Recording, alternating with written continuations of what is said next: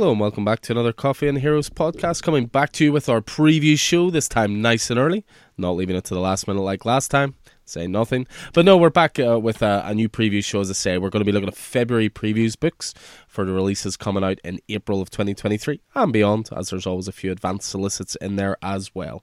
So your host is always Alan, the owner of Coffee and Heroes in Belfast, and I'm joined as always by Keith. Good evening, sir. How are you? I am all right. Glad to be finished the day's work. Frustrating that it was, and sort of just the cherry on top is getting to spend a couple hours chatting about comics with your good self. Oh, always with the compliments. Compliments will get you everywhere. Just so you know. I think we're well past compliments at this stage. I'd say so. But yeah, this is the preview show. I mean, if it's your first time with us, welcome first of all. But if you've listened to us before, you know our sort of format for these things. We like to go through the DC book, which is called DC Connect. You've got your Marvel previews book, and then you've got your main previews book, which is all your independent-based titles. So, I mean, looking at the books, as I say, DC, you've got DC Connect. It's always available in store in paper form. You can have a flick through it in the shop, or you can always look it up easily enough online. Just Google DC Connect and you'll find a digital copy. But I have to say, this is a quieter month for DC, which is not a bad thing when we've talked before about, downsizing pull lists and keeping it a little bit tight. So for me, there's a lot of good stuff in the DC book, but it's stuff I'm already on. There's not really a lot of jumping on points either. I think a lot of the jumping on points were the month before, and we'll point out those titles because there are some in here that are hitting number 2, for example, or is number 2 after a jumping on point. And we can still get those titles on the pull list for you that are due out in March. So we'll certainly point those titles out for you. But the book itself, as I say, there's a couple of new Dawn of DC titles. One which I'm very happy to see back. The DC Universe has not been the same without a certain Emerald Archer, so I'm looking forward to that book. There's a continuation of expanding the Superman universe, which we'll talk a little bit about. The Sandman universe is getting a little bigger again. And then there's some nice hardcovers and collected editions to keep an eye out for. And maybe even an absolute or two, just to throw a bit of advice your way on some absolute classic DC, or I should say Vertigo stories. Vertigo, R.I.P. But yeah, that's the DC book. As I say, it's pretty straightforward, and we'll jump into it in a moment. But what is the Marvel book looking like this month? Yeah, it's. I think we both thought that there was a bit more going on in the Marvel book as we kick into spring of 2023 in April. Certainly, Guardians of the Galaxy Volume 3 will be coming out in the cinema, and they're embracing that full force with a lot of Guardians heavy comic book content, whether that be a brand new volume of Guardians of the Galaxy, whether it be sort of the Marvel Tales reprints of some Rocket Raccoon stories. We've got a facsimile edition of the Strange Tale book that introduced Adam Warlock, who we know to be appearing in Guardians Volume 3, and also Warlock Rebirth, which is a new version of an old character by Marvel Masters Ron Mars and Ron Lim. And in addition, we've got Ralph Macchio on a Guardians of the Galaxy one-shot as well, so an awful lot going on there. On the X-Men side of things, we have the conclusion of Sins of Sinister, the Age of Apocalypse style mini-series that is sort of going on at the minute and just kicked off, and the first issue was thoroughly enjoyable. We've got the kick-off of some new volumes, some new licenses, or the return of some old licenses perhaps more specifically, and the continuation of a lot of books that kicked off at the beginning of 2023. So, yep, plenty going on the Marvel side. Yeah, I mean, it's nice to see that there's jumping on points on there for a lot of sort of bigger titles, certainly titles that we enjoy, which we'll get to. And I have to say there is definitely that event kicking off within the Captain America world, which I think will be one of the ones to watch this year, given the talent involved in that. I mean, when we look at the indie book, as usual, there's the strong month for Image Comics. There's a couple of really cool-looking new number ones, a couple of mini-series in there. There's a cracking-looking music-based anthology title, which I'll look forward to having a little chat about. It gives me sort of blue and green vibes a little bit. There's tons of great graphic novels coming out from Image, which I'm definitely going to point out. A lot of them are ones that were some of my favourite titles of 2022, and even a nice compendium for what for me is one of the underrated gems of Image Comics. So we'll certainly jump into that as well. There's a couple of new titles from Boom that look great, a nice new mini-series dealing with the different seasons of the year, which looks really, really interesting, really sort of horror-based.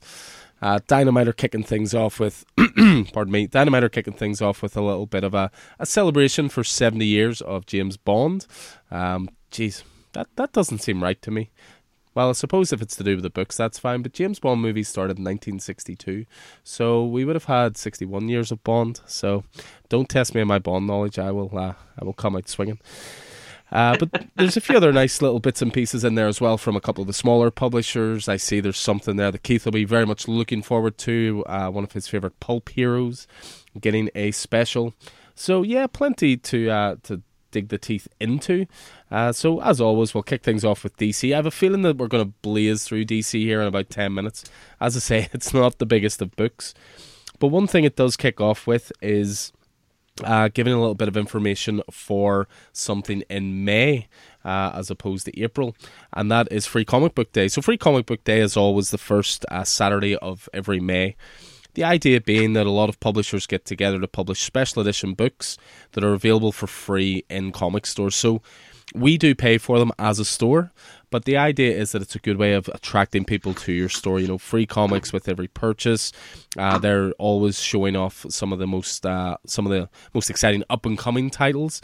So DC are showing off their book, or their main book, I should say. They always do a few, but there's always one main book, and that is The Dawn of DC, which seems to be their semi-reboot new initiative.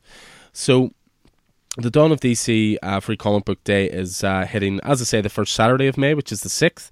And what this is an exploration of what's to come. So Dawn of DC is a year-long publishing initiative with epic storylines and superstar creative teams that forge the future one hero at a time. Dawn of DC will shine the spotlight on a number of fan-favourite superheroes and supervillains that haven't been front and centre for some time. It's an easy entry point for both lifelong readers and those picking up a comic for the first time. Don't miss this special edition featuring an all-new original story, plus sneak peeks at upcoming titles. So if you're looking at jumping into DC Comics for the first time, for example, this might be a great starting point. I think this is all about making it as user-friendly for new readers as possible, but I'm sure there'll be some fan-favourite characters coming back for older fogies like myself and older readers. But, they talk there about how they're going to be bringing back some characters that haven't been front and centre. Well, the main title that has me excited this month pretty much encapsulates that. We're finally getting a Green Arrow book. Now, it has been a while. The last run, I believe, was the Benjamin Percy run that was done through Rebirth.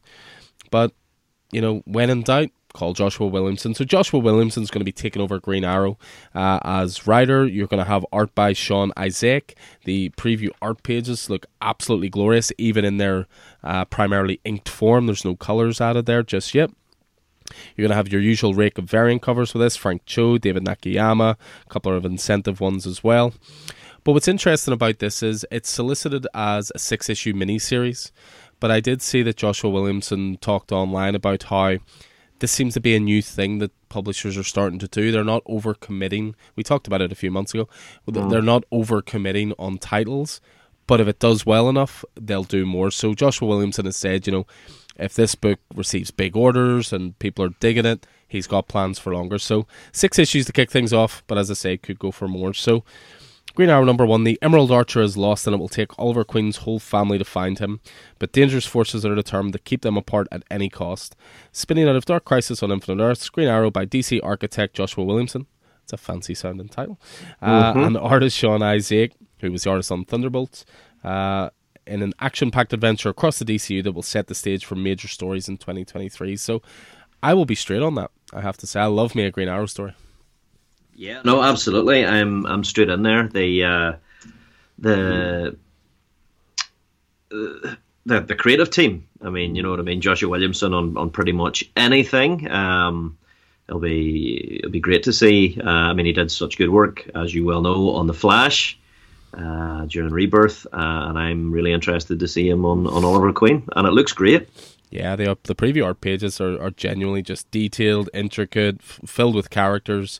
Yeah, it looks really, really cool. And again, I think the pre-orders and that will be big. I've already started receiving pre-orders for that because it was announced a few weeks before the DC book came out. So yeah, definitely one to throw onto your pull list there, guys.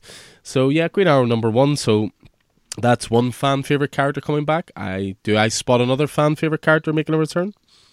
Yeah, absolutely. I've been a huge fan of Connor Kent ever since Return of the Superman, after the death of Superman and Funeral for a Friend, when the clone, or a clone of Superman, was one of 4 individuals, including Steel, who were introduced. So Connor Kent, actually, this is DC Comics Round Robin competition. Mm-hmm. So the previous year it was won by Robins. Which kind of makes sense with regard to the name of the competition. But the confusingly named competition was last year won by Connor Kent. So that's why we're seeing a Connor Kent book appearing right now. It is Superboy, the Man of Tomorrow, 1 of 6.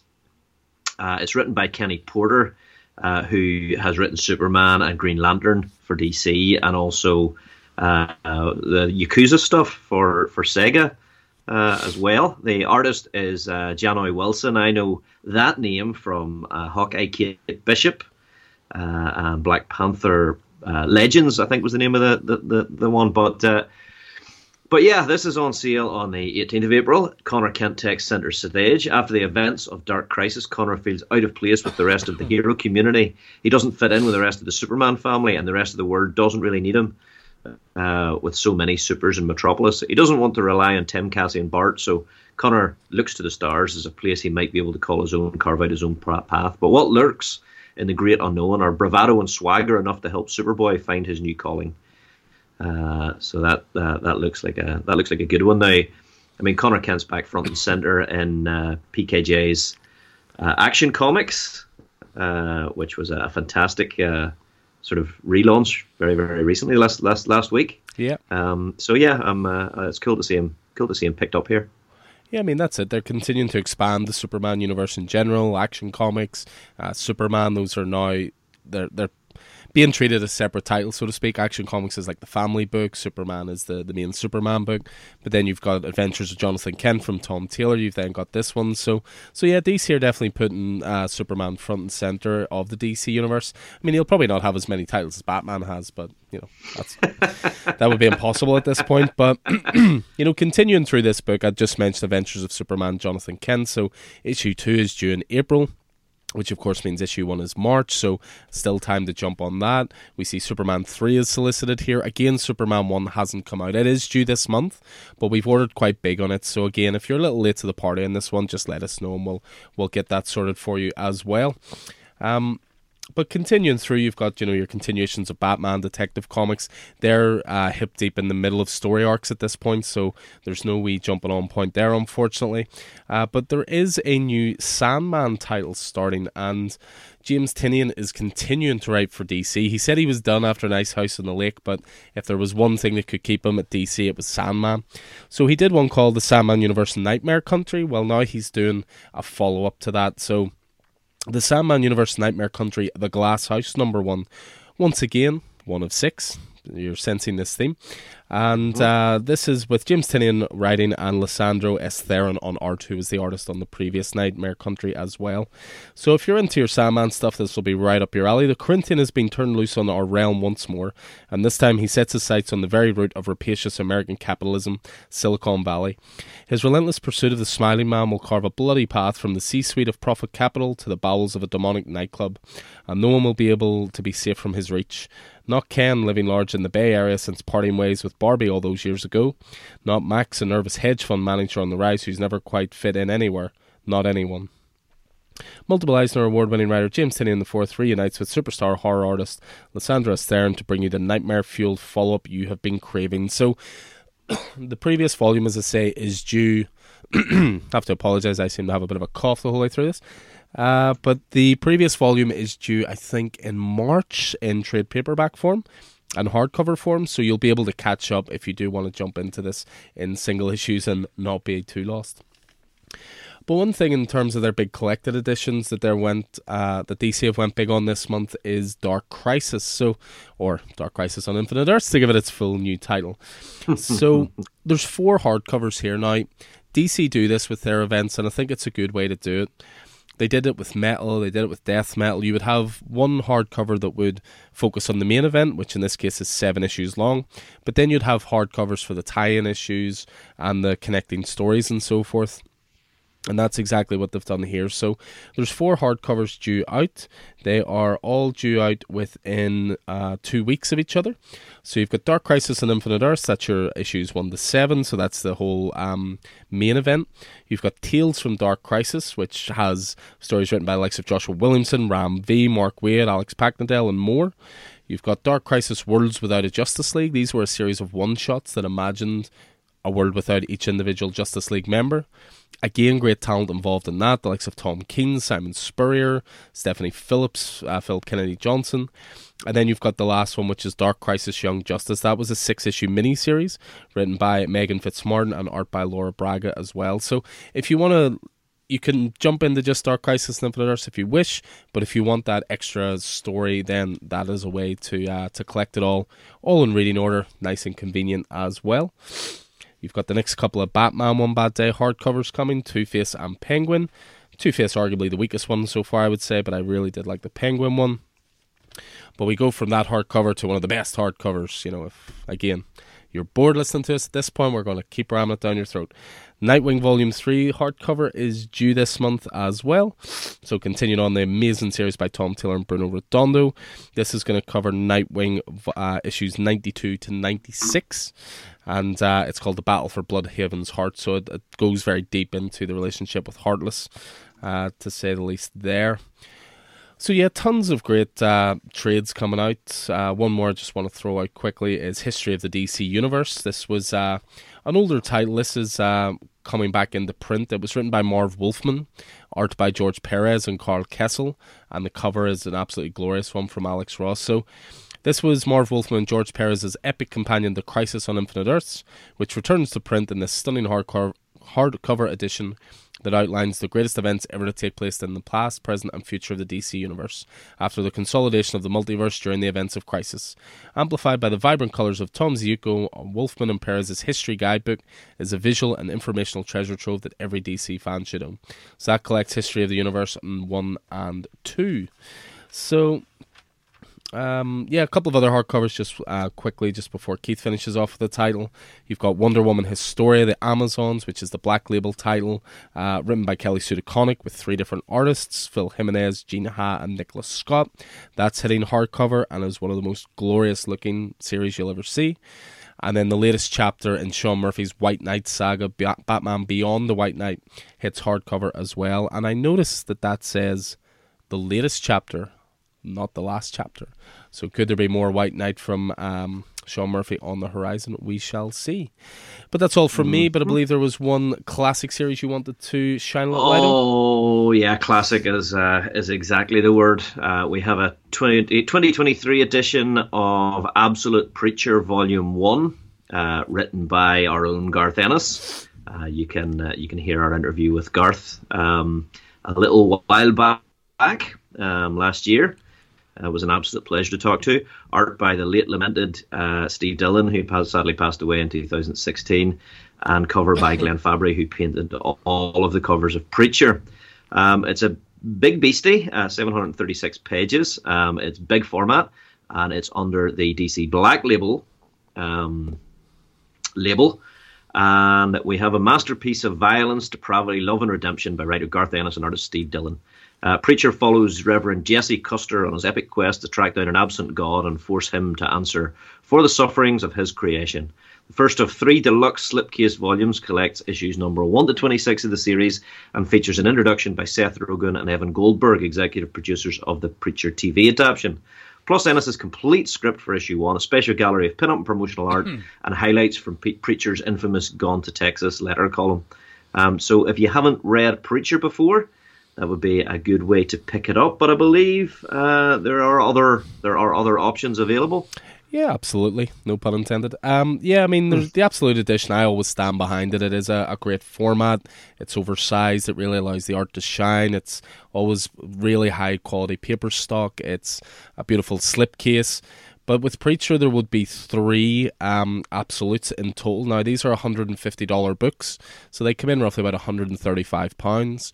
We would then usually sell them about $120. We always like to go below our RP in these big items. But you would need to buy 3 of those, whereas there is 2 omnibuses available, which I believe are both still in print. And the 2 omnibuses were the 25th anniversary editions, I think. And they have the whole thing, and those are $150, but you only need 2 of those to get the whole story, whereas it would be 3 of these. There is, of course, trade paperbacks of it as well. There's 6 trade paperbacks, which cover the whole saga as well. I mean, however you choose to do it, you won't regret it, because it's genuinely one of the best comic stories I've personally ever read. So no matter what format you go for, you're going to get your money's worth. But we just like to throw out that there are alternative methods rather than just going down the Absolute route. So, but yeah, that'll be back in print, and then I would imagine Volume 2 and Volume 3 will follow in future DC Connect previews books as well. So yeah, that is the DC book, as I say, nice and fast and sharp. But we'll move on from there and on to the much chunkier, loads of number ones, loads of jumping on points Marvel book. Why don't you kick things off for us? Yeah, okay. Kicking off with something a little out of left field, a little unexpected, but it is the reinvigoration of a license that I believe Marvel had many, many years ago. They've recently lost Conan, but it looks like they're reinvigorating this baby. We have Planet of the Apes #1 by David F. Walker, who is award-winning comic writer, author, filmmaker, journalist, and educator, known for his work on Shaft from Dynamite, also for Marvel, Luke Cage, Occupy Avengers, Power Man and the Iron Fist, Nighthawk. He did Fury as well, if I recall, did Cyborg for DC. So man has been about. Art is by Dave Wachter, who worked on Ghost Rider with Benjamin Percy, as well as some of the Spider-Man Exodus stuff and Star Wars, the High Republic, and the Iron Fist Heart of the Dragon series with Larry Hama. But this looks pretty cool. We've got a Joshua Cassara cover, Salvador Larroca variant, amongst others.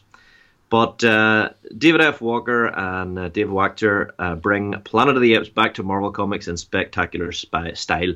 A new era of apes kicks off with part 1 of Devolution. The ALZ-113 virus has rampaged across planet Earth, and humanity is crumbling. While well-meaning researchers hunt for a cure, a fanatical group of humans has their own solution: kill all apes. Peacekeeper Juliana Tobin is one of the few willing to stand against them, but the crisis is spreading, and soon apes will witness the true depths of human cruelty. Eisner Award-winning writer David F. Walker joins forces with artist David Wachter on one of the most beloved sci-fi franchises in history. 40 pages, and it's coming in at that $4.99 price point. Luke, any love for this one? I'm not a big Planet of the Apes guy. I never have been. I quite like the Matt Reeves movies, but it's not my fandom, I have to be honest. I'll maybe give #1 a go and see how it goes, see if it grabs me, but just was never my fandom one way or another. So yeah, fair. I have good memories, good childhood memories of coming down on a Sunday morning and watching the TV series, the old TV series, which didn't have as many episodes as I thought it had, which is always the case with these things you watch when you're a kid. But had a real cool. It was almost a sequel to the original Planet of the Apes movies, and it was about 2 astronauts, obviously, that landed on Planet of the Apes. It was very, very cool show. So yeah, I'll give this a go. In fact, I mean, I enjoyed the older stuff more than the reboots, but quite enjoyed them too, I have to say. Sort of thing that if it was on TV, I wouldn't turn it over. Yeah, well, we'll move from one thing that I'm not overly fussed on to something I think looks fantastic. Yeah, and that is obviously we mentioned in our intro that Marvel are full on with the Guardians of the Galaxy stuff as we move towards the release of Guardians Volume 3 at the cinema. But we have the relaunch of Guardians of the Galaxy with a new #1, a new volume, under the auspices of some of my favourite writers at Marvel at the minute, Colin Kelly and Jackson Lansing, the duo that are on Captain America, Sentinel of Liberty, amongst other things. Art is by Kev Walker, who is currently on Predator. We've got a Marco Cicchetto cover, and this looks very much like a space western in the mold of Firefly, Prospect, and others. Who are the Guardians of the Galaxy?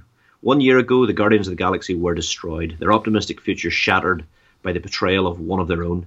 Now they ride the space lanes of a lawless corner of the galaxy, trying to outrun their tragedy. Can they discover their heroism and humanity on the bleakest frontier? Can they forgive the failures of their past, or will they fade into the dark, eternally unforgiven?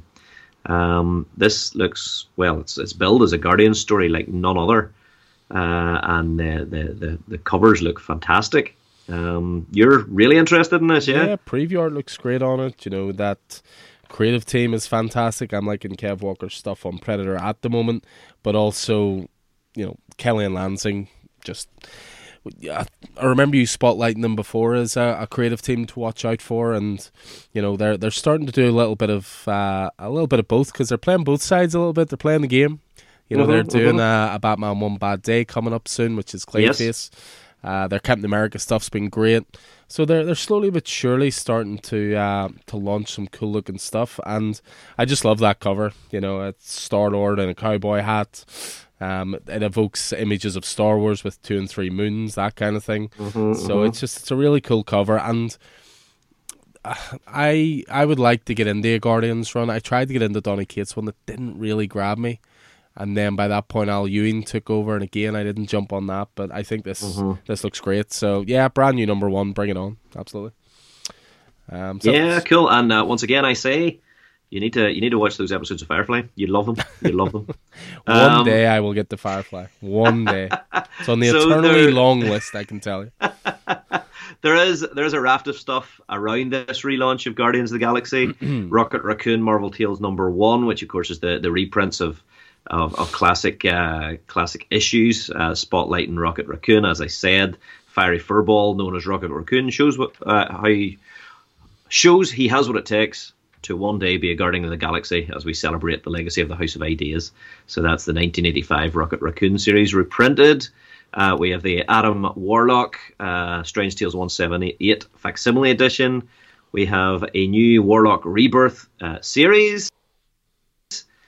We have Guardians of the Galaxy Bane of Blastar, and I think somewhere along here there's a Groot series, a flashback series, looking at Groot's origin as well. So plenty going on in the Guardians of the Galaxy corner of the Marvel book. Yeah, as you say, they're going in big. Obviously, Guardians of the Galaxy Volume 3 is out later this year.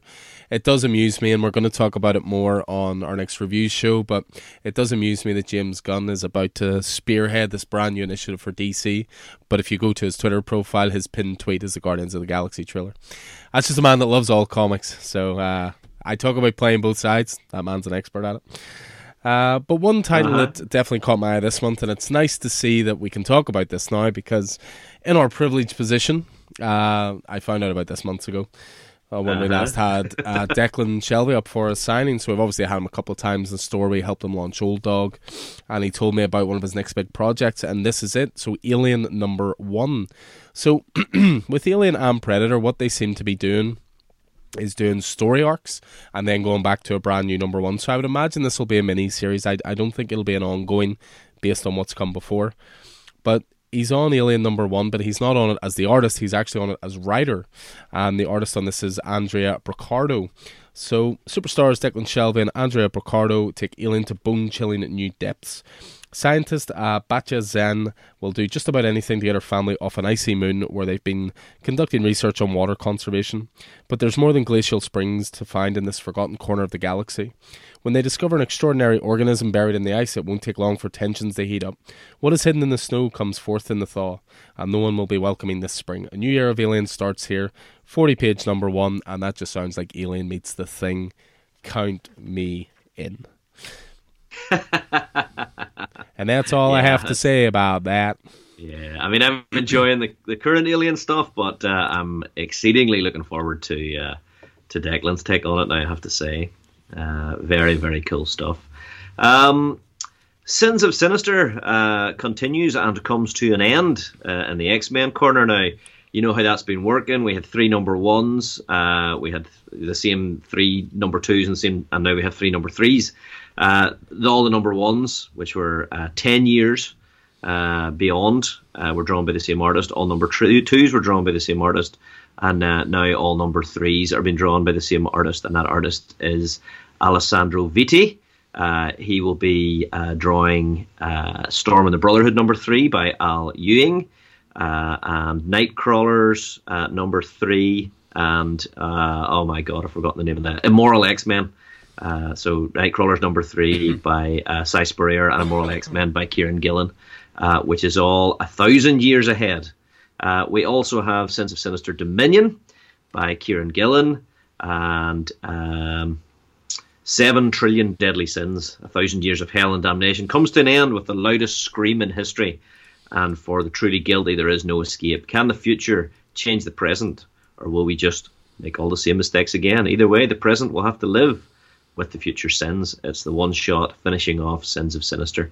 I've only read the alpha issue, the start, and really enjoyed it. And I think the first of the issues is Storm and the Brotherhood next, Brotherhood of Mutants next week. Mm-hmm. Actually, Alan Ewing in his newsletter had announced that it was out this week, and he had to put out a retraction this morning going, sorry, got excited, it's next week. My copies arrived, otherwise known as comps, but that will be in your comic store next week. But if anybody needs a copy this week, just send me a message. Send me a stamped addressed envelope, and I'll take care of the rest. Oh, stamped addressed envelope, showing our ages here. So, yeah, that's pretty cool. That's the X-Men side of things. Sins of Sinister obviously coming to an end there. But a jumping on point for a title, I still think it's our second biggest pull for Marvel. Our biggest pull is Amazing Spider-Man. The presence of JR and Zeb Wells started off a new run, saw to that. But Venom is still our second biggest pull for Marvel. And there's a new jumping on point if you're wanting to get into the series. So we've got Venom number 18. So Venom has been split between Al Ewing writing and Ram V writing. They tend to write story arcs at a time together, but it's been Brian Hitch on art the whole time. But we've got a new artist coming on board. I know it's an artist you're a fan of, given his work through the criminally underrated Christopher Cantwell Iron Man run. Thank you. Which is an artist called Cafu. So Al Ewing writing, Cafu on art. Brian Hitch is still sticking around to do covers though. So Venom 18 is a jumping on point, a brand new story arc called Illumination. As Dylan Brock builds an army, his father and the original Venom, Eddie Brock, finds himself more alone than ever before, working through a change unlike any he's been through ever before. But the real question is, what will Eddie become once he's on the other side? So, as I said, we'd just like to point out those jumping on points for you. Obviously, normally you'd walk past this, see number 18, think you need number 17, 1 to 17 to understand it. But with any jumping on point, a good writer will fill you in on what you need to know and then obviously set it up for the storyline moving forward. But I seem to be talking about jumping on points and starting points. You're just talking about things coming to an end this month. Yeah, and talk about an ending, and this is it. We have the end of Jason Aaron's run on Avengers, with Avengers Assemble Omega number 1. Writer is Jason Aaron. We have a raft of artists on there, including Javier Garron, Aaron Kuder, Jim Toh, Ivan Fiorelli, and more. Cover is by Aaron Kuder. There's a variant cover by Steve Scrooge, and there's a Timeless Galactus Virgin variant cover by Alex Ross. Avengers Assemble, the final chapter, the giant oversized finale of the most epic battle in the history of Earth's mightiest heroes. Along with being the final issue of Jason Aaron's 5-year Avengers run, this features an all-star cavalcade of artists, a veritable smorgasbord of Avengers, and a few last emotional gut punches in the mighty Marvel manner. It's a 72-page big boy. It's a one-shot. If you've been on Avengers and the Avengers Assemble arc, which I think is about 10 parts, this will be finishing it. You can't miss this. I mean, Jason Aaron really got into his stride with Avengers. I wouldn't have said that it was a 5-year run, but this guy just is incredible when it comes to runs on teams and characters, and after what he did on Thor. So yeah, this has been a great. I'm really looking forward to the finish of this now, I have to say. Yeah, that'll be the culmination of Jason Aaron's run. They've already announced the follow-up team, which is very strong as well, which is going to be Jed MacKay taking over Avengers and artist CF Villa, and that's going to kick off in May, so I really wouldn't be surprised if Marvel's Free Comic Book Day offering was a preview for that new Avengers series kicking off then as well. So keep an eye out for that. One that I wanted to showcase, well actually I'm going to showcase two from the Star Wars corner. The first one being Star Wars Return of the Jedi Ewoks, because without the Ewoks, the rebellion would have failed. I don't care what anybody says. So yeah, they're continuing to do this 40 years of Return of the Jedi with a series of one-shots. We chatted about one last month that's coming out, and then there's the Ewoks coming out as well. So these are all going to be series of one-shots, and there's some good artists on this. It's Alyssa Wong writing. We've got Lee Garbey, Casper Weingard, and Kyle Hutz, amongst others, doing this 32-page one-shot. But the main one I wanted to showcase was Star Wars is embracing a format that Marvel's been using for a couple of different characters in the last couple of years. It's a format called Black, White, and Red. So what that format is it's anthology based. You'll maybe have 3-4 stories per issue, a different creative team on each story, and the idea being that the art is black and white, but you'll have splashes of red throughout, whether it's splashes of blood or splashes of creatively used colour. So we've seen it for Deadpool, Black, White, and Blood. We've seen it for Wolverine, Black, White, and Blood. We've seen it for Carnage. We saw it for Elektra.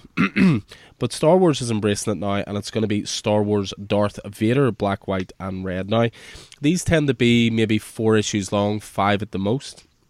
So it's a condensed series. It's not an ongoing. But the creative teams on the first issue are pretty impressive. You've got Jason Aaron writing, Peach Momoko writing, Torun Grombeck writing, and then in terms of art, it just is Peach Momoko and then Ann Moore. So Star Wars Darth Vader Black, White, and Red, the Dark Lord of the Sith like you've never seen him before. Following the successful Black, White, and Red series produced by Marvel Comics, Darth Vader now takes the spotlight for tales of terror by some of the industry's most talented creators. Peach Momoko will spin a story only she can bring to life, plus the return of Jason Aaron to the world of Star Wars with part 1 of his Vader tale spanning all 4 issues. So that's a unique touch to this one. It's going to have one ongoing story through the 4 issues, and that also tells us how many issues there are. But it's going to be a continuing story, and then the other ones around it will be sort of one-shot stories. So a Darth Vader series even I'm interested in. Yeah, absolutely, and it looks like Jason Aaron's not going too far. I don't think he'll be leaving Marvel anytime soon, but if he could please go back to Southern Bastards at some point. This is my monthly plea for more Southern Bastards from him. Yeah, I heard him on Creator Talks on an interview podcast. He mentioned Southern Bastards, and he mentioned the idea of getting back to it. So it's not a vain hope, I don't think. One of these days, Alan. One of these days. One of these days. So April has us kicking off the much anticipated Captain America crossover called Cold War, which we've been leading up to in the various Captain America books. In April, we have got Captain America Sentinel of Liberty number 11 by the aforementioned Colin Kelly and Jackson Lansing, with art by Carmen Carnero. It's a prelude to Cold War. Captain America and the new invaders may be free of MODOK's mind control, but they are not guaranteed their lives, and with the battle nearly won, the Outer Circle have arrived on the ground to collect their prize. It's up to Steve Rogers to wrestle victory from the power and finally end the Outer Circle's invasion of Manhattan, but choices are made at this critical point that will alter Steve's understanding of friendship and the stakes of his fight against the Outer Circle for good. So that's going to be, obviously this is the story that's been building in Sentinel of Liberty, with the Outer Circle and their invasion of Manhattan, as chronicled on Captain America's Shield, but that'll be the prelude to Cold War. Then we will have also by Colin Kelly, Jackson Lansing, and Tochi Onyebuchi, the writer of Symbol of Hope. Truth. Truth, that's the one. We have Captain America Cold War Alpha number 1, and the artist on this is the fantastic Carlos Magno. It's a one-shot. The revolution starts here, Cold War Part 1. Bucky Barnes is the Outer Circle's new revolution, and he has enacted his deadliest move yet, an alliance with Sam Wilson's nemesis, the White Wolf.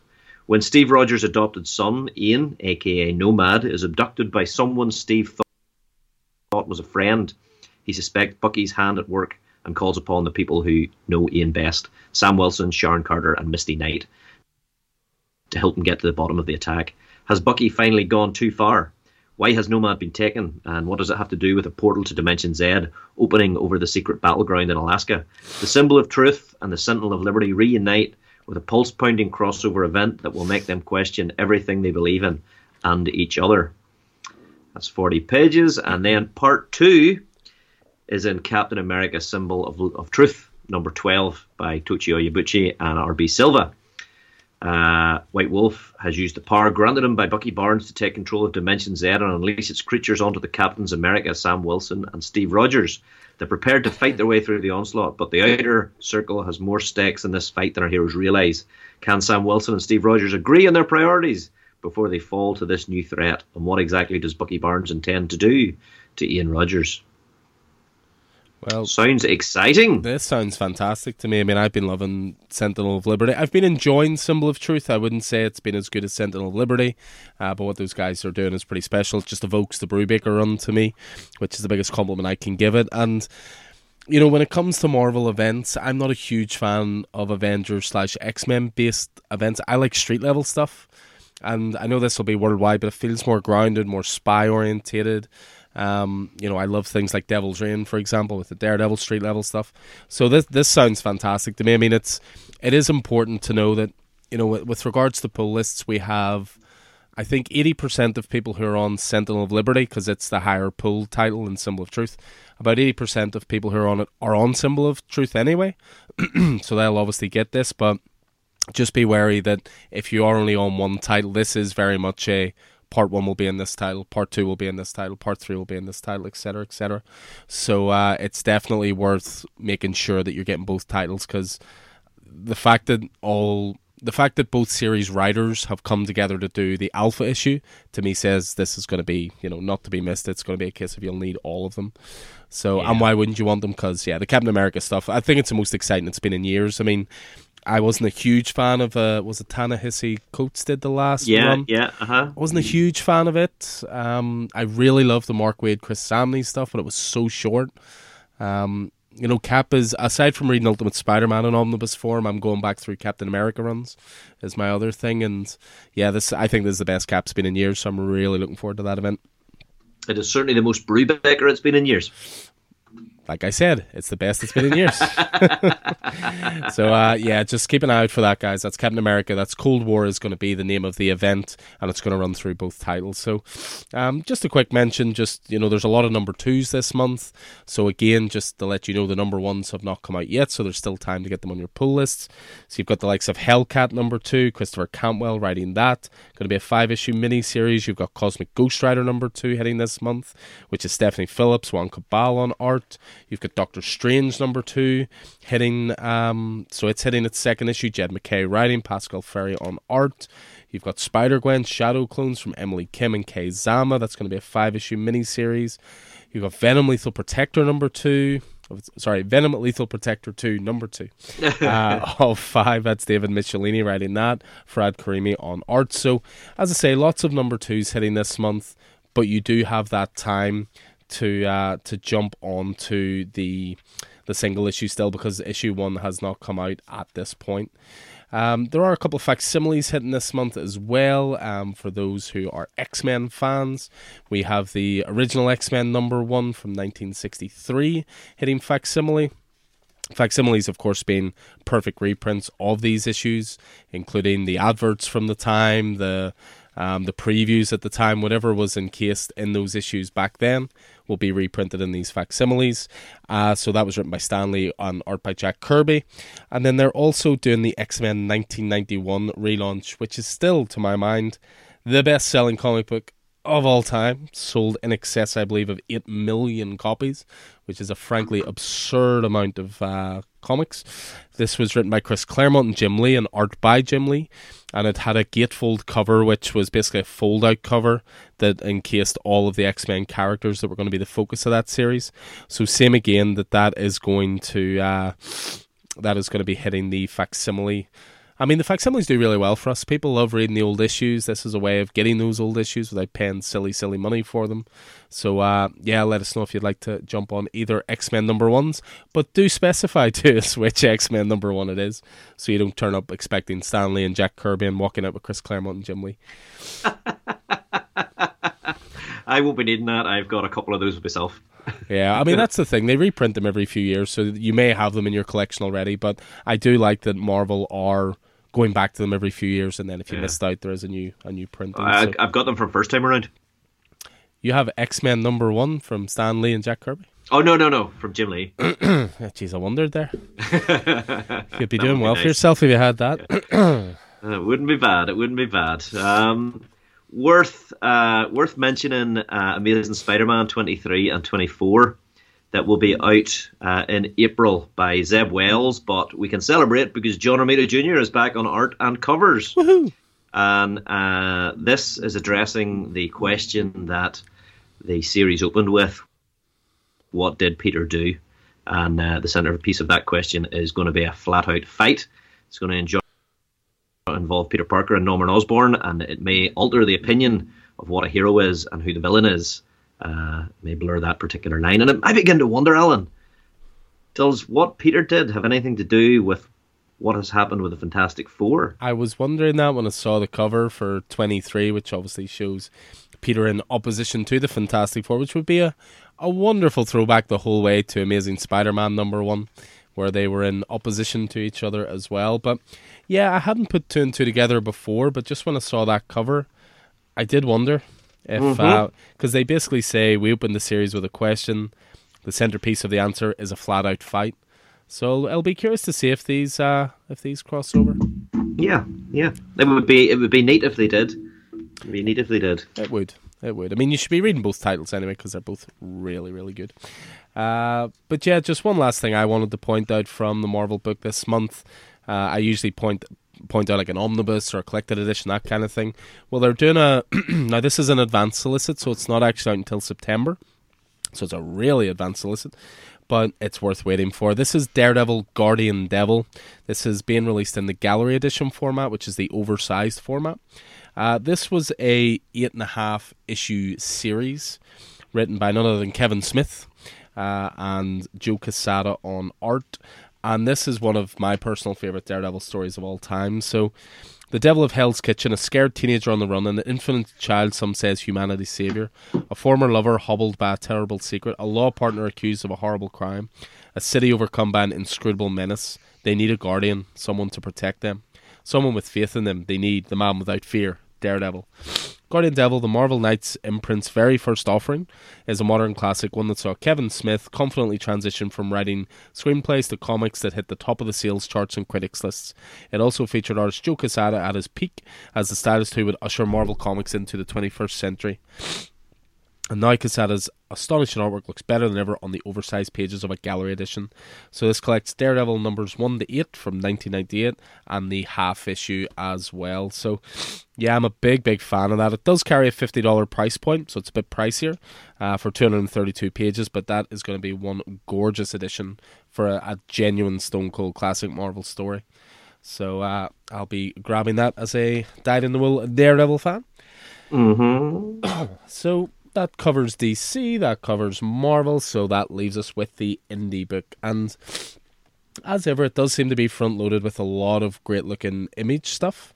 None more so than the first book that you have picked out. Yes, indeed. That's a previews gem of the month under the crime and mystery genre. It's a mini-series premiere with the story by Kyle Higgins and Joe Clark, who we know from Radiant Black, art by Danilo Beruth. And it's called Deep Cuts, and it's first of a 6-issue miniseries. New Orleans, 1917. In the city's bustling red light district, a young clarinet player lands a job with his hero, but he'll just soon discover there's more to the music business than playing the right notes. Join writers Kyle Higgins and Joe Clark and an all-star cast of artists for 6 double-length issues that weave stories of struggle, joy, and hope through the history of jazz. It is described as a whip-smart new miniseries that's perfect for music fans searching for a story with depth and redemption. I'll be curious to know who the other creators are in that. yeah, I guess we'll see. Looks like Otsamani Elahu, who is on what's the furthest place from here, is included somewhere in there. I'm not sure. I guess we'll find out as things go on. Yeah, all-star cast of artists for 6 double-length issues, so I will be curious to see who else is coming on. I mean, the cover instantly just evoked ideas for me of Blue and Green, which of course was so heavily infused in jazz and horror and stuff like that, so I'll be curious to know if there's a little bit of a tone to that as well. But yeah, the preview pages for issue 1 look great for this. Speaking of great looking preview pages, there is a new title this month hitting called Terror War. Brand new number 1, written by Saladin Ahmed, who's probably most well known for their Miles Morales work.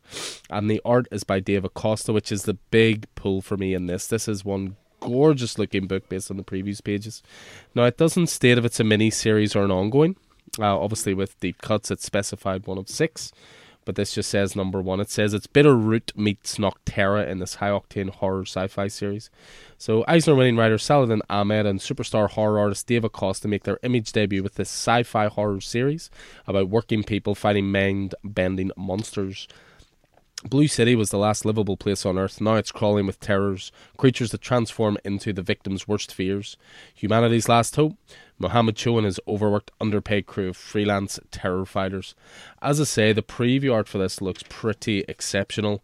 There's one page that's clearly a splash page that's established in the neighbourhood in which our protagonist lives, and it just looks ripped straight from the cyberpunk world of Blade Runner. So the art really has my attention on this, but I think the story sounds pretty cool as well.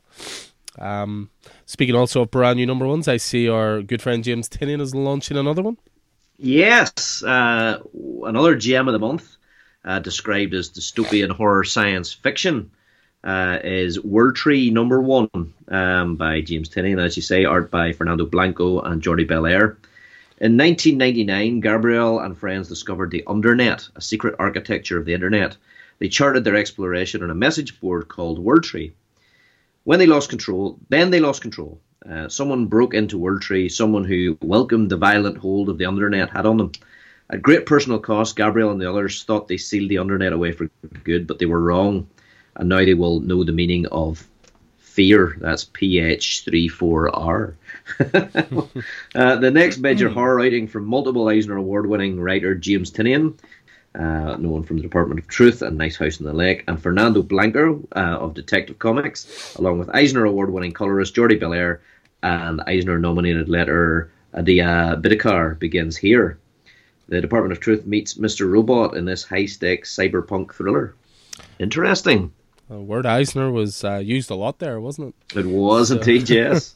So yeah, that's quite the creative team there, and obviously Tynion has finished off Nice House on the Lake. I do sort of wonder if maybe Department of Truth or Something That's Killing the Children may be starting to wind down. We shall see, but yeah, this looks really, really cool. And same again, I've already got pre-orders for this because I think Tynion announced it on his Substack before he, obviously had it solicited through the previews book. So a couple of other Image things to point out, just based again on my own personal tastes and some of the titles I've enjoyed the most in the last year or two, or even going further back. There's a trade paperback coming for a title called Chroma, and it gets the full artist title by being called Chroma by Lorenzo De Felici. Lorenzo De Felici was the co-creator and artist on Robert Kirkman's Oblivion Song, which I seem to remember as well was always solicited as Oblivion Song by Kirkman and De Felici. Mm-hmm. So this is a book that obviously I get a look at our pull list numbers, and there are 3 people reading this, including myself. And that is a damn shame because this book is absolutely wonderful. It is an oversized book, so it did require a little bit of a leap of faith. It's a square-bound 64-page issue each time. It's an $8 book, but there's 4 issues that will be the whole story. So the critically acclaimed prestige series from Lorenzo De Felici arrives in a new graphic novel collection for fans of Ultra Mega and The Many Deaths of Lila Starr. I mean, come on. Imprisoned in a tower within the walls of Pale City, Chroma leaves her days out in darkness, believing she is the most evil thing on earth. However, where her people see a monster, the mysterious orphan Zet sees a human. But if either of them is to survive the city's strange rituals and customs, they will have to overcome the cruel fate of Chroma, even if it means risking certain death beyond the walls in the jaws of giant lizards and enormous birds of prey. This is honestly this has a shot of book or early contender for Book of the Year. Where Chroma is encased is in this city where color is outlawed. It's a black and white city because color attracts monsters, or so they preach. They live out these really pale, boring, beige lives. But outside the city walls is, tons of monsters and color and all this kind of stuff. But it's a really great book, and they've done some great character work as well. You've also got that bond between the main character Zed and Chroma as well. So highly, highly recommend that when it hits trade. It will be a $20 trade, but it's nearly 200 pages, as I said. It is a big, thick bad boy. And then I'm going to throw out a couple of recommendations from my boy Rick Remender, my writer of last year, and neither of them are even Deadly Class. Black Science is getting a compendium now. It's a trade paperback compendium. So if you know how Image do these, you look at the Walking Dead compendiums, you look at the Invincible compendiums that they do in trade paperback form. So they release these titles for $60, which, given that this is 1,032 pages, is pretty impressive. So Black Science came out around the same time as Deadly Class. It was during that Image boom of Deadly Class and Saga and Sex Criminals and Wicked and Divine, and it was just a great time for Image Comics and create our own stuff, and Black Science was one of the absolute best titles to come out of it. The art is by Matteo Scalera, who again is someone whose work I recommend on a consistent basis. So Black Science, scientist Grant McKay has done the impossible. He has punched through the barriers of reality in a desperate bid to unravel the mysteries hidden within the Prime Universe at the centre of the Eververse. But what lies beyond the veil is not epiphany, but chaos. Now Grant and his family are lost, living ghosts shipwrecked on an infinite ocean of alien worlds barreling through the long-forgotten, ancient and unimaginable dark realms. The only way is forward through the delirium of a million universes with no way home. The Black Science Compendium edition collects the entire run of this seminal series that launched the multiverse craze by the critically acclaimed team of Rick Remender and Matteo Scalera. So, as I say, $60 book, but that's Black Science issues 1 to 43, the entire run. £1.50 an issue. Highly, highly recommend. Would look lovely on yourself, Keith, next to your Invincible compendiums. Yeah, it sounds. I mean, it's one that I've always thought I should get a look at, but never quite dove in, as it were. Well, that's definitely a good way to do it, as I say. So that's the entire compendium for Black Science. And then the last one I'll mention from Image Comics, also from Rick Remender, but this was a series that came out last year called A Righteous Thirst for Vengeance. So this is written by Rick Remender, as I say. The artist on this is Andre Lima Arroyo. And this was an 11-issue mini-series, or I suppose maxi-series. And it's getting the deluxe edition hardcover treatment. So Rick Remender basically has like an imprint within Image called Giant Generator that he releases his titles through, and they always put such care and attention into their hardcover deluxe editions. You know, you only have to look at the Deadly Class editions, the Black Science editions, Tokyo Ghost, all these great books. And as I say, this was a great book last year. So when an unassuming man stops vicious dark web contract assassins from killing their target, he turns himself into one. A quiet, atmospheric slice-of-life story with sudden bouts of unique and brutal violence. New York Times bestselling writer Rick Remender and megastar artist Andre Lima Arroyo present the story of an unlikely surrogate to a boy hunted by powerful men who are used to getting away with everything. The entirety of the critically acclaimed series, Righteous Thirst for Vengeance, is collected here in one giant prestige edition, loaded with variant covers, sketches, model sheet designs, raw inks and script pages, and presented in the ultimate oversized format to enjoy this groundbreaking series. So that's a $40 graphic, but it sounds like you're getting the game plenty of bang for your buck there with, you know, additional material as well as just a really great story told there as well. Sounds great. Yeah, really, really good book. And the main character is clearly Benedict Wong. Clearly. You'll understand when you read it. Okay. That's Image Comics. Again, there's tons of great stuff to look at for Image if you're coming in this store. Loads of great continuing series, which will be continuing throughout the month of April. But we'll move from Image Comics and move over to Boom Studios. I believe you have a couple of picks here. Yes, indeed, from my publisher of 2022. So one that I know will interest a lot of our listeners, because they will have been into the TV show, is The Expanse Dragontooth, #1 of 12. That's right. The Expanse officially lives on at Boom Studios. It's a gem of the month. It's written by Andy Diggle and illustrated by Rubine. Picking up after the final season of the acclaimed and beloved sci-fi series, and filling in the missing years between Expanse Babylon's Ashes and The Expanse Persepolis Rising, the secret history of your favourite characters are revealed for the first time. Everything comes together in this epic 12-issue story, tying together the threads of the show and answering lingering questions that will bring readers and viewers alike far beyond the stellar horizon.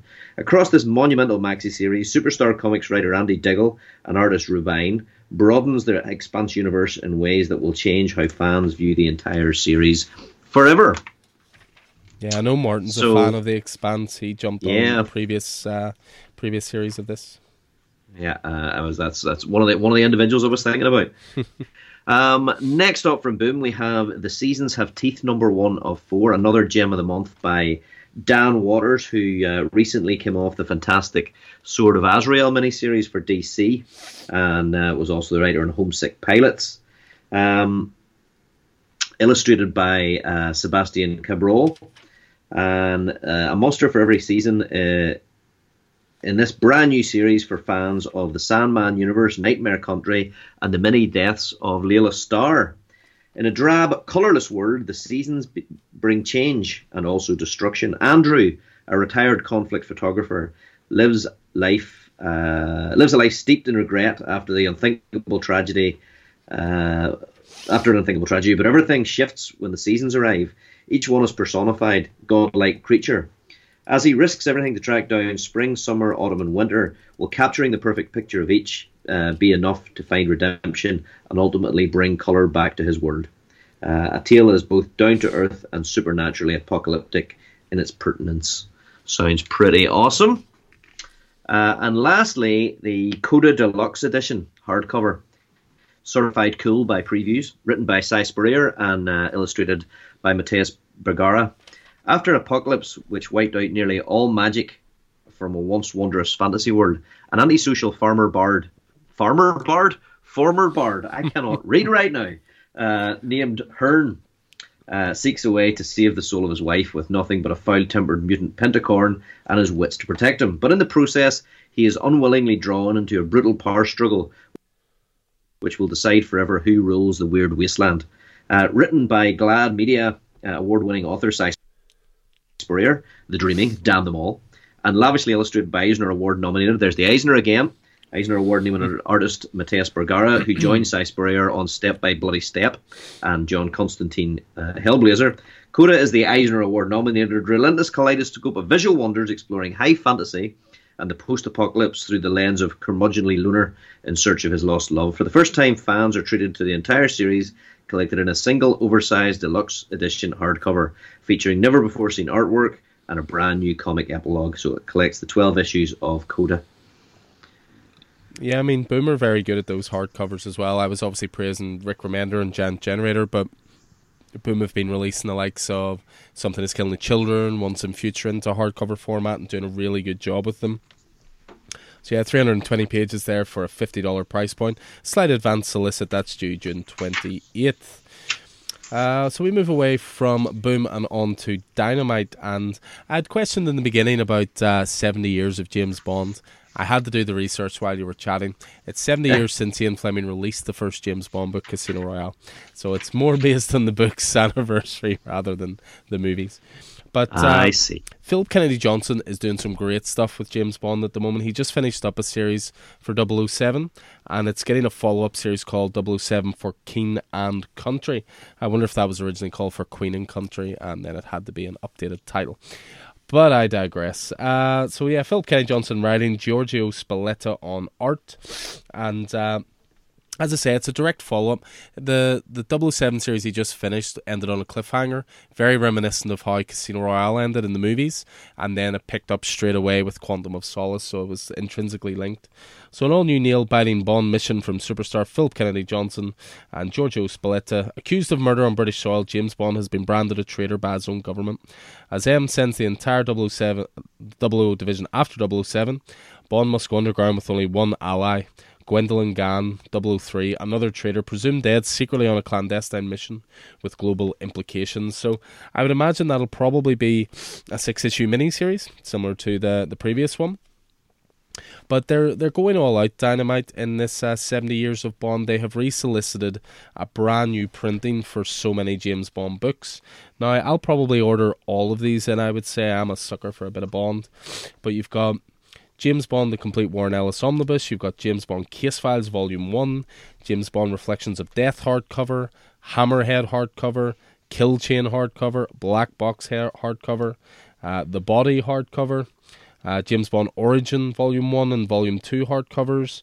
You've got James Bond 007 hardcovers, Felix Leiter hardcover, Big Things hardcover, Casino Royale, and Live and Let Die hardcover. Now, to give you an idea of some of the creators who have worked on some of those books, because I just threw a lot of titles at you, but some of the creators who have worked on those include Kieran Gillen, Declan Shelby, Greg Pak, Andy Diggle, Benjamin Percy, Gail Simone, Aless Cott, James Robinson, Aaron Campbell, Jeff Parker.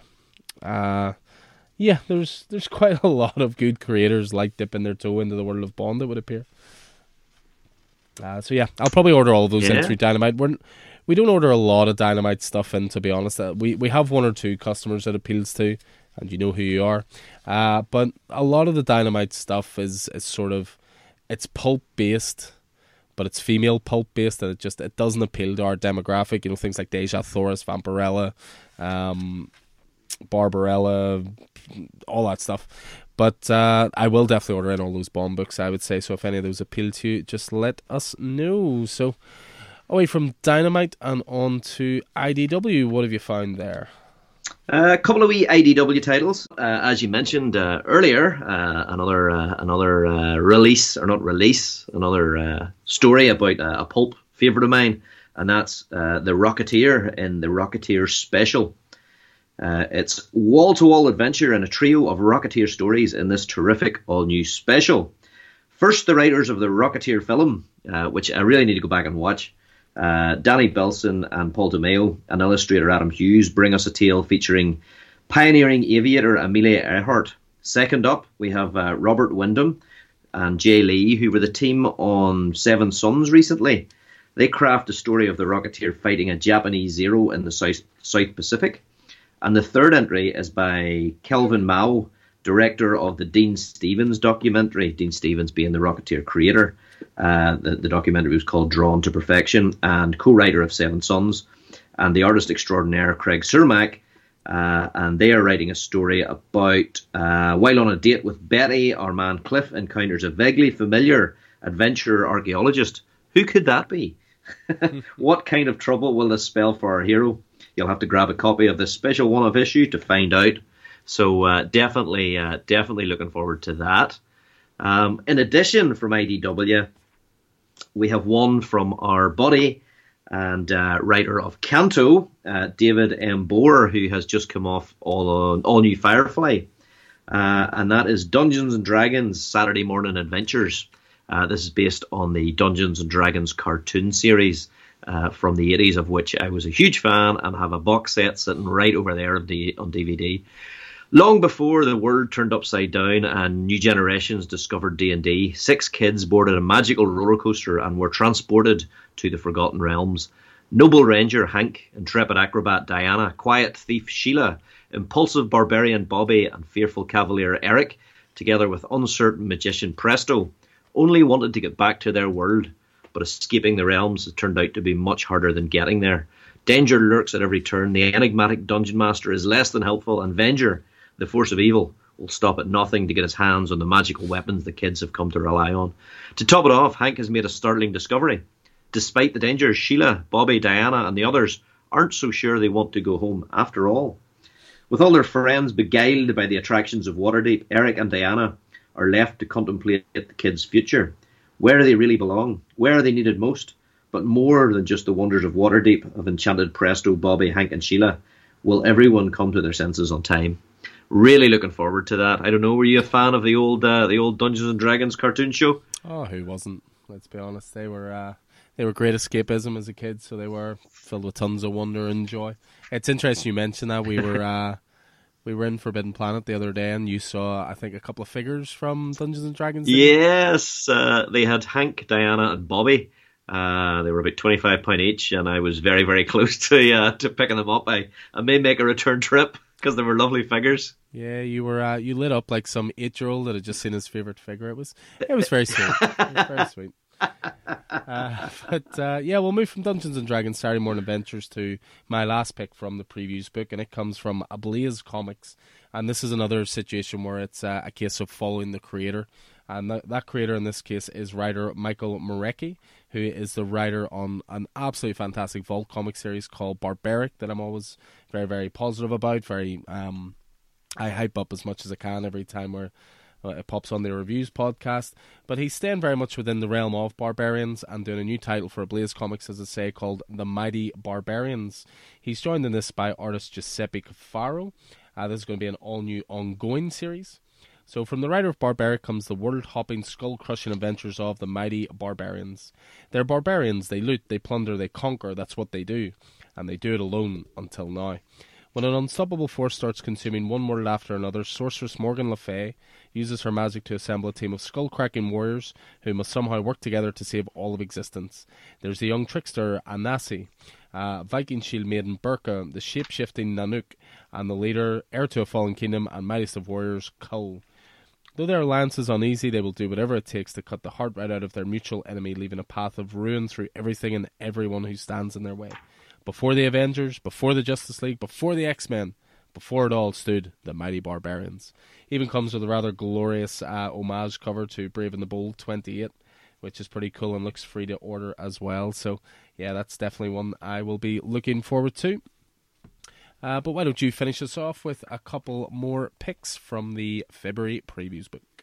Absolutely. An interesting one here. Were you ever a fan of the original Twilight Zone TV series? I haven't watched it as much as I would like. I've seen episodes here and there, probably some of the more infamous episodes. But yeah, it's something I've always been meaning to go back and watch more of.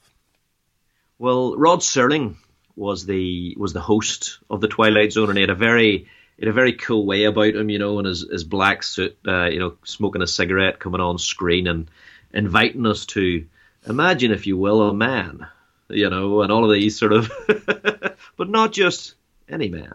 So it was quite a fixture if you were into the old repeats of the Twilight Zone. And from Humanoids, which is a relatively new publisher, we have a gorgeous hardcover format of a book called The Twilight Man, Rod Serling and the Birth of Television, by writer-artist Corinne Shadmy.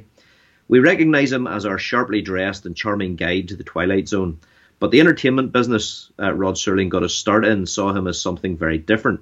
This angry young man pushed the boundaries of television through the lens of science fiction stories that explored the nature of humanity while rejecting notions of war, censorship and racism.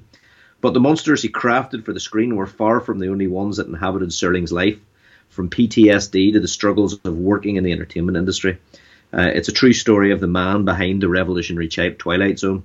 180 pages, big format, looks sort of very stylized in its presentation, but a lovely looking book if you have any interest at all in that classic series. So I might get a wee look at that. And lastly, from Titan, we have the beginning of the final arc of Blade Runner 2039 with number 5 of 12.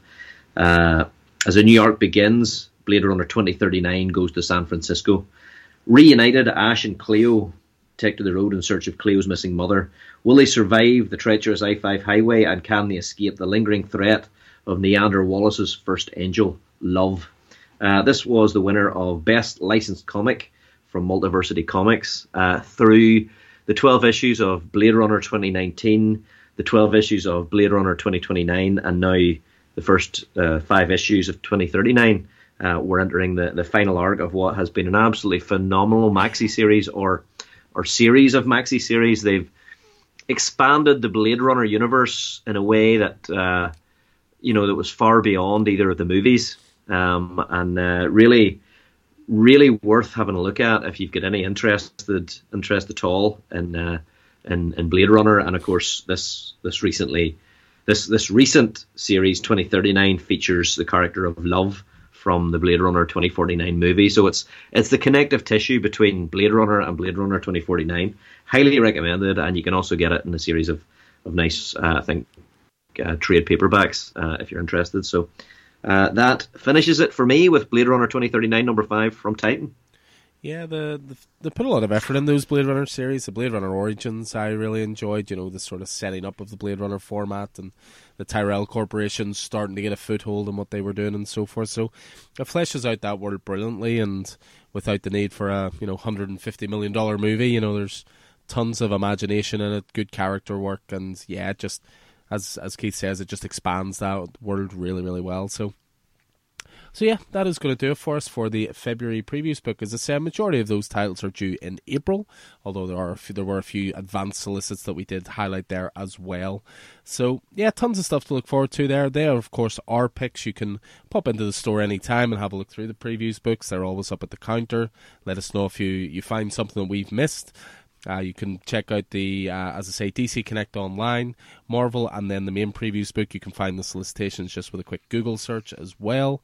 And the cutoff point, I believe, for orders is the 24th of February. So, good few weeks to get them in. As I say, we got it out nice and early this time, as opposed to, here's the previous podcast, cutoff points tomorrow. So, so as always, a hearty thanks to Keith for going through what the best of the upcoming titles are. And again, I hope this proved useful to you guys, and I hope you've maybe discovered a few new things there that maybe you didn't know what was coming out. So, yeah, just get in touch. Let us know what you'd like added, if anything. And we will see you next week for a reviews podcast. We will be kicking off our very first reviews podcast of the year, covering all of our favourite titles from January, because lo and behold, Keith and I are fully up to date. It's fantastic. Start the year. And I highly recommend checking out our last week's podcast, which we got out before the end of January, which was our best of 2022 podcast. Yeah, that was a fun one as well. So yeah, check that out on the podcast feed as well, guys. So as ever, thanks for listening. Hope it proved useful, and we'll look forward to seeing you in the stores soon. So I've been Alan Taylor, and this has been Keith Miller. You can find Alan in store at Coffee and Heroes, and on Twitter, where Alan is at Coffee and Heroes 1 and I'm a Scannyson00. Coffee and Heroes is a local comic book shop, coffee shop and community hub in Northern Ireland, based at Smithfield Market in the centre of Belfast. You can find Coffee and Heroes on Facebook, Twitter and Instagram, or email us at coffeeandheroes@hotmail.com.